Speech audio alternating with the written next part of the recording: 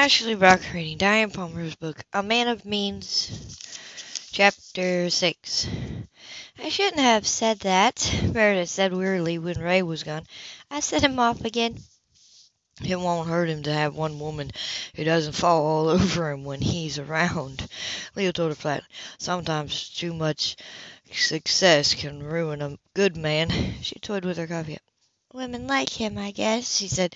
Gave her a quick glance that she didn't see before he started on his pie. He's had girlfriends since he was in grammar school, but there was only one serious one. She turned out to be a real loser, he had quietly. She soured him on women. She sipped her coffee. You can't judge an entire sex by one woman, she pointed. Well, we had her mother as an example, too, he continued. She left Dad with 5 young boys and never looked back. We haven't been overawed with sterile examples of womanhood, although Simon and Corrigan and Cagg had made good marriages in spite of that. She smiled absently as she looked at him. I had a brother of my own, she said with nothing. Yes, I know, Leo replied, surprising her into silence. His name was Michael Jones. He worked for Houston PD. Her gasp was wild. How did you know about him? Remember Coulter Banks? Yes, Coulter was Mike's best friend. Well, Coulter's her second cousin, he told her. I knew Mike, too. I'm sorry. She clenched one fist in her lap and tried not to give way to tears. Do the others know? No, they don't. They weren't that close to Coulter, and they never met Mike. I haven't told them, and I'm not planning to. She searched his dark eyes. What else do you know about me, Leo? She asked because of the way he was watching her. He shrugged. Everything. She let out a long breath. And you haven't shared it with Ray? He wouldn't want me to, he murmured out. He's having too much fun being condescending. When the time comes, he's got a few shocks coming, hasn't he? She laughed softly. I hadn't meant to be cloak and daggerish. It's just that Stewart's too much to talk about it, she said honestly. Coulter told me the circumstances. It wasn't your fault, he replied, or your father's. I gather that he drinks because he feels responsible. She nodded. We both dined out on what ifs just after it happened, she confessed. I know that it probably wouldn't have made any difference, but you can't help wondering. It doesn't do any good to torment yourself over things that are history, Leo said gently. I don't do it intentionally, she murmured. The first step was getting your father into treatment, he said. Getting you out of your rut was the second. You don't have any memories to content with here. I've noticed the difference in you just in the past week, he smiled. You're changing already. I suppose so, she smiled back. I've never even been on a ranch before. I could love it here. It's such a change of pace. When you're back to normal, we've got plenty of opportunity around here for your sort of job, he pointed out. Don't rush me. It's far too soon to think about leaving Houston. She didn't add that she didn't want to be that close to Ray, considering it was spending over at the moment. I've only been down here a week. Okay, I'll let it drop for now. He leaned back in his chair and winced, apparently in the arm that had stitches. Damn bull, he muttered. Did they give you something for the pain? No, and I didn't ask for anything. Have the over-the-counter painkillers if it gets really bad. So far, it hasn't. You know, of course, that statistically farm and ranch work have the highest ratio of accidents, she said. Any job can be dangerous, he said easily. She pursed her lips and lifted her coffee cup. Your brother's a walking job hazard, she said thoughtfully. Oh, in what way exactly? He asked. She wouldn't have touched that line with a pole, she laughed. He's abrasive. I don't think he wants me here.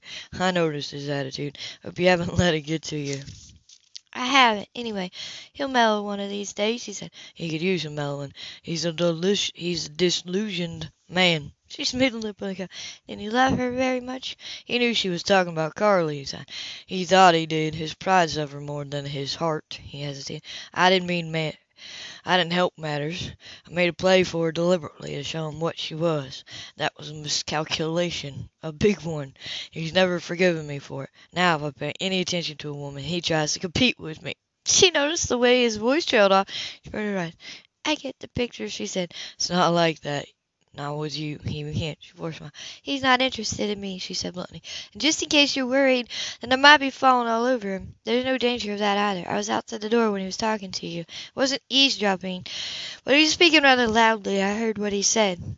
I'd have to be certified to lose my heart of a man like that. He grimaced as he read the faint pain that lingered in us. I wouldn't have had you hear what he said for the world, he said deeply. She made a smile. It's just as well. It will keep me from taking him seriously. Besides, I'm not really down here looking for a soulmate. Just as well, because Ray isn't any woman's idea of the perfect partner, not the way he is right now. I love him dearly, but I can afford to. It's another story for any woman who loses her heart to him. He said it wearingly. Just don't let him play you for a fool. I wouldn't dream of it, she said, even if I got the chance. He nodded. He finished his pie and coffee and got to his feet. I'd better change and get back to work. Thanks for running interference, by the way. You're a cool head in an emergency, he remarked to his mom. I've had lots of practice, he said modestly, and grinned. But try to stay away from horn things for a while. Especially my brother, the minor devil. He said tongue-in-cheek and grinned back when she got the reference and started laughing. After Leo went back to work, Meredith went out to gather eggs. It seemed very straightforward. You walked into the hen house, reached in the nest, and pulled out a dozen or so big brown eggs, some still warm from the chicken's feathered body. But that wasn't what happened. She paused just inside the hen house to let her eyes adjust to the reduced lights, and when she moved toward the row of straw-laced nests, she saw something wrapped around one nest that wasn't feathered. It had scales and a flickering long tongue.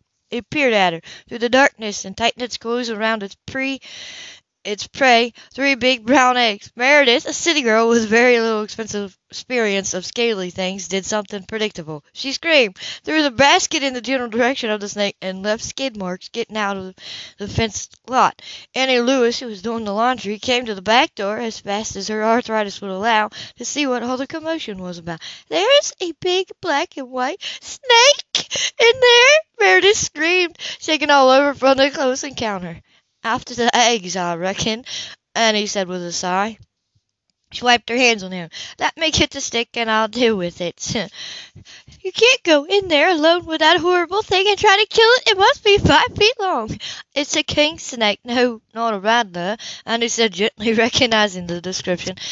And I'm not planning to kill it. I'm going to get it on a stick and put it in the barn. It can eat its fill of rats and poisonous snakes and do some good out there.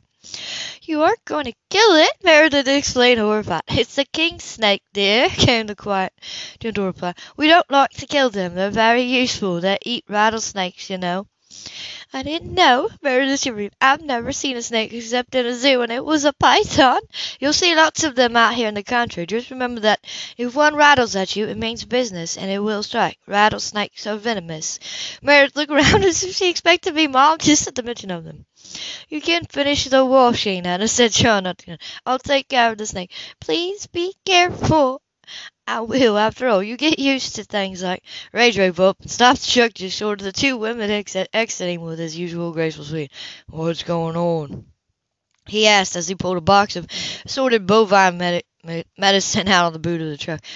There's a snake in the hen house, Meredith explained. He stopped with the supplies in his arms and stared at her curiously.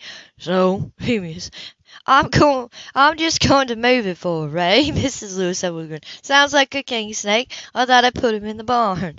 I'll get him for you. He put the box on the hood of the truck. Scared of snakes, are you? He scoffed. I've never seen one until a few minutes ago, she said huffily and flushed. He was looking at her as if she were a child.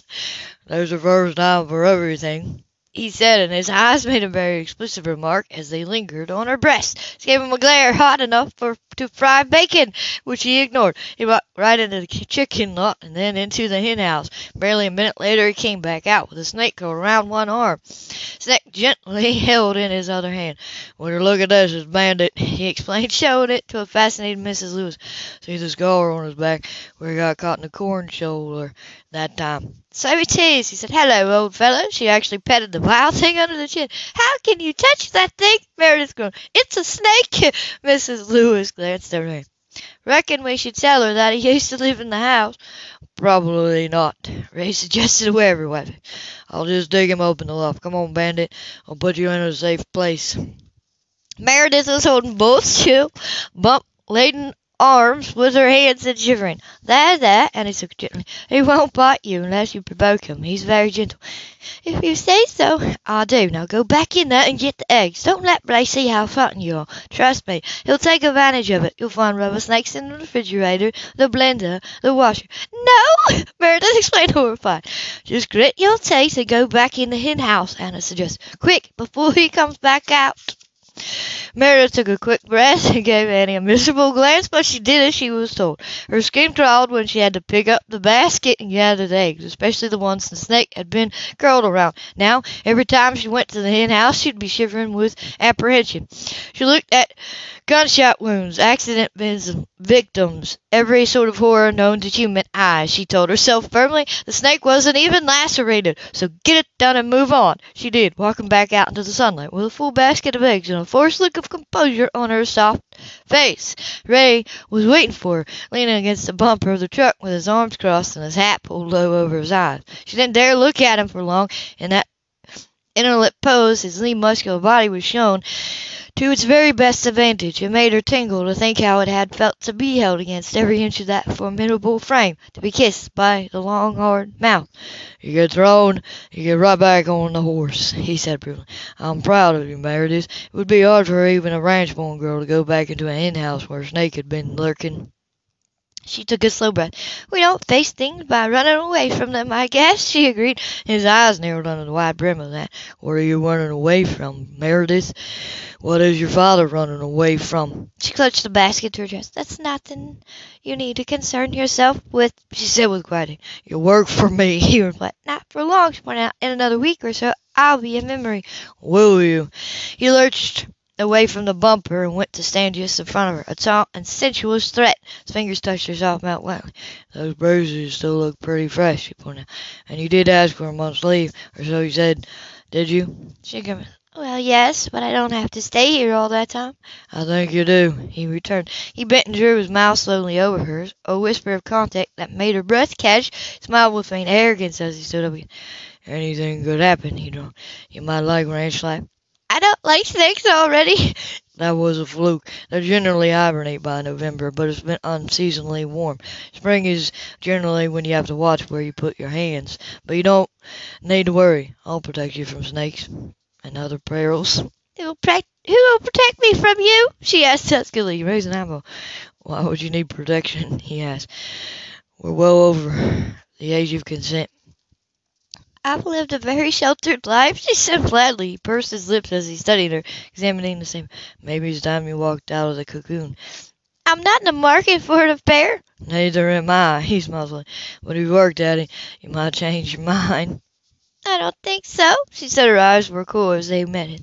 I wouldn't want you to think I was drooling over you, she added deliberately. His face changed. He knew immediately that she overheard what he said to Leo. He was sorry, because it wasn't true. He'd been desperate to throw Leo off the track. He didn't want his brother to know how attracted he was to her. Eavesdroppers never hear anything good about themselves, don't they say? He asked quietly. Never, she agreed. Now, if you excuse me, I'll go wash the eggs. I said something else that you'll remember with sordid ease, he murmured as he started past him. He caught her by the shoulder and tugged her close, bending to drag his mouth roughly across. But I didn't mean that either, he whispered against her parted lips. Your innocence makes my head spin. I lay awake at night thinking of all sorts of delicious ways to relieve you of it. You'd be lucky, she exclaimed, shocked. He laughed softly as he let her go. So would you. I've been called Central Hell in bed, and I can assure you it wasn't meant to be a degenerating remark. Ray Hart, she burst out. But why take anyone else's word for it? He teased. I'll be glad to let you see for yourself any time you like. If you think I have never of all the... Yes, it does tend to make women flustered when I mention what a great lover I am, he said with a wicked grin.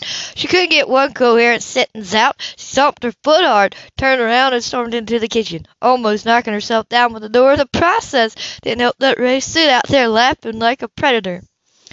If she expected Ray to be apologetic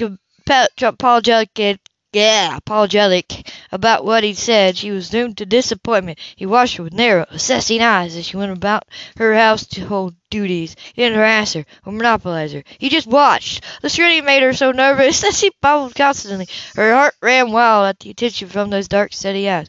Why don't you want to do something else besides keep house? Ray asked her one evening when she was putting supper on the table. Leo, as usual, was late getting in. Ray had volunteered to set the table while she fixed Mexican cornbread and chili. Keeping house has less stress than most outside jobs, she said, not looking at him. It pays lousy wages, and you could get into a lot of trouble in some households with men who'd see you as fair game. Do you see me that way? She said, wide-eyed. He glowered her. No, I don't. The point is, some other man might. It isn't a safe career. In a profession, there are more laws to protect you. Most professional people have degrees and such. Besides, I'm too old. You're never too old to go back to school, he replied. Besides, I like cooking and cleaning. He eyed her curiously. You're very good at handling injured people, he said suddenly, and you're remarkably calm in an emergency. Let's get practice for when I have kids, she said. He drew in his girlfriend. You like being mysterious, don't you? Well, at last it's fun, she agreed his eyes. What dark secrets are you keeping, Meredith? He asked quietly.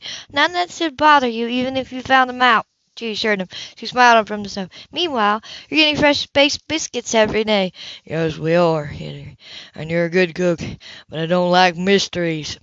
She pursed her lips and gave him a teasing glance over her shoulder. Too bad. Put the last place setting on the table and sat down at his place, just staring at her without speaking. You know, said after a minute, frown. There's something familiar about your last name. I can't quite place it, but I know I've heard it somewhere. That wasn't good, she thought. You might remember Leo talking about her brother. She didn't want to have to face the past. Not just yet. When she was still broken and bruised and uncomfortable. When she was back on her feet and well again, there would be time to come to grips with it once and for all, as her poor father was already doing. Think so? She asked with forced nonchalantness.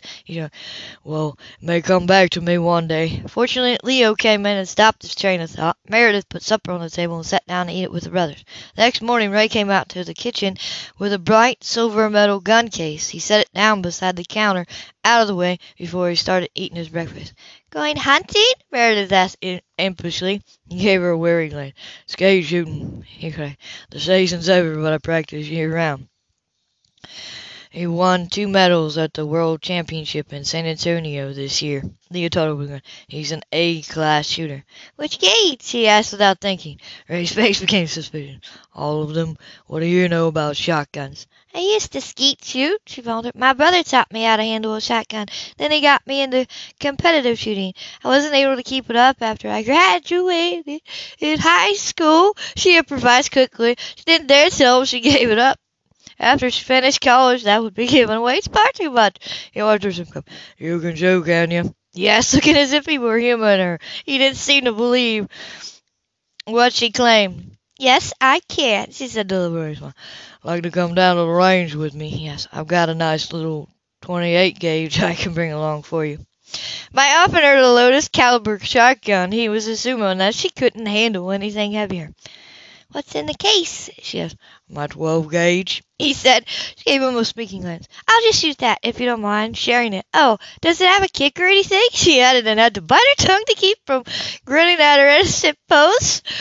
He cleared his throat. He didn't dare look at Leo. No, he said carelessly. Of course it doesn't have a kick. In truth, it would kick worse than any other of the 4 gauges, but Ray was planning to call her bluff. She was putting on an act for his benefit. He was going to make her sorry she tried. Then I'll be just fine with that gun, she said. More apple butter? She offered him an open jar and spoon. Thanks, he replied smugly, and accepted the jar. He put it down and buttered another biscuit before he spooned the apple butter into it. Don't mind if I do. Leo, want to come out alone? He asked his brother. Leo was also trying not to grin. I think I will this time. He told his brother this was one shooting contest he wasn't going to miss. He knew that Mike Jones was a champion shooter. If he'd been the one who taught his sister, Meredith would shock Ray speechless when she got that shotgun in her arms. He was going along. He didn't want to miss the fun. The more the merrier, I always say. Ray chuckled. Funny thing, that's just what I was thinking, Leah replied tongue-in-cheek. Meredith didn't say another word. She finished her breakfast, waited until they finished theirs, and put dishes in the dishwasher. Then she dressed in jeans, boots, and a long-sleeved flannel shirt with a down-filled vest and a bib cap, and went off to let Ray show her how to shoot a shotgun. The target range was unusually busy for a lazy Friday afternoon in November. It was a cool day with a nice nip in the air. Meredith felt good in the down vest. It was one she often wore when she went to the firing range with Mike in cold weather. Coats were cumbersome and often got in the way of a good, quick aim. Ray and Leo stopped to pass the time of day with two elderly shooters, both of whom gave Meredith a warm welcome. "This is Jack, and that's Billy Joe." Ray introduced the white-haired man, one of whom was tall and spare, the other overweight and short. The short one had walked briskly the short distance from the red pickup truck parked at the clubhouse, and he was out of breath already. "We all go to district, state, and national shoots as a team from our club." "Well, we get honorable mentions, and Ray wins the medals." Billy Joe, the shorter man, chuckled, still trying to catch his breath. "We don't mind. We're just happy that somebody from our club breaks records." "Amen to that," Jack agreed, smiling. "All right, let's get shooting," Billy Joe said, turning back to his truck. "Stay where you are, Jack. I'll bring your gun, too." He turned back toward the dress, Russian and still breathless. Meredith frowned. His cheeks were unnaturally pink, and it wasn't that cold. His complexion was almost white. He was sweating. She knew the symptoms. She'd seen them all before. "You might go with him," Meredith said abruptly, interrupting Jack's banter with Ray. "Excuse me?" Jack asked. Just at the moment, Billy Joe stopped, stood very still for a moment, and then buckled and fell forward into a crumpled heap at the door of his truck. Meredith took off in a dead run. "Somebody get me a soap boat!" she called as she ran. Leo fumbled his out of his holder on his belt and passed it to her. She knelt beside Billy Joe. "Get his feet elevated. Find something to cover him with." She shot at the other man. She was dialing while she spoke. She loosened the man's shirt, propping the phone against her ear. The worst way to hold it, but there was no other way at the moment, felt down Billy Joe's chest for his diaphragm. "Get his wallet and read me his weight and age for his driver's license," she added with a sharp glance in Leo's direction. Leo dug out the wallet and started calling out information, while Ray and Jack stood beside the fallen man and watched with silent concern. "I want the resident on duty in the emergency room, stat," she said. "This is Meredith Jones. I have a patient, 60 years of age, 180 pounds, who collapsed without warning. Early signs indicate a possible myocardial infarction. Pulse is steady," she murmured, checking the second hand of her watch as she took his pulse with her fingertips. 40 beats a minute, breathing shallow and labored, gray complexion, profuse sweating. I need EMTs en route, and I'm initiating cardiopulmonary restorations now." There was a long pause, and a male voice came over the line. With her voice calm and steady, Meredith gave the information again, then handed the phone to Leo as she bent over the elderly man, did the spaced compressions over his breastbone, followed by mouth-to-mouth breathing. Ray was watching, spellbound at her proficiency, the easy and quiet professional manner in which she'd taken charge of a life-or-death emergency. Within 5 minutes, an ambulance was streaming up the gravel road that led to the Jacobsville Gun Club, and Billy Joe was holding his own. The EMTs listened to Meredith's terse summary of the events as they called the same resident Meredith had been talking to. "Doc says to give you a pat on the back." The female EMT grinned at Meredith as they loaded Billy Joe into the ambulance. "You sure knew what to do." "Yes," Ray agreed, finding his tongue aloud. "You've obviously had first aid training." "You probably meant it as praise, but it hit Meredith in the gut." She cleared out. "What I've had," she emphasized, "is 5 years of college. I have a master's degree in nursing science, and I'm a card-carrying nurse practitioner." End of chapter 6.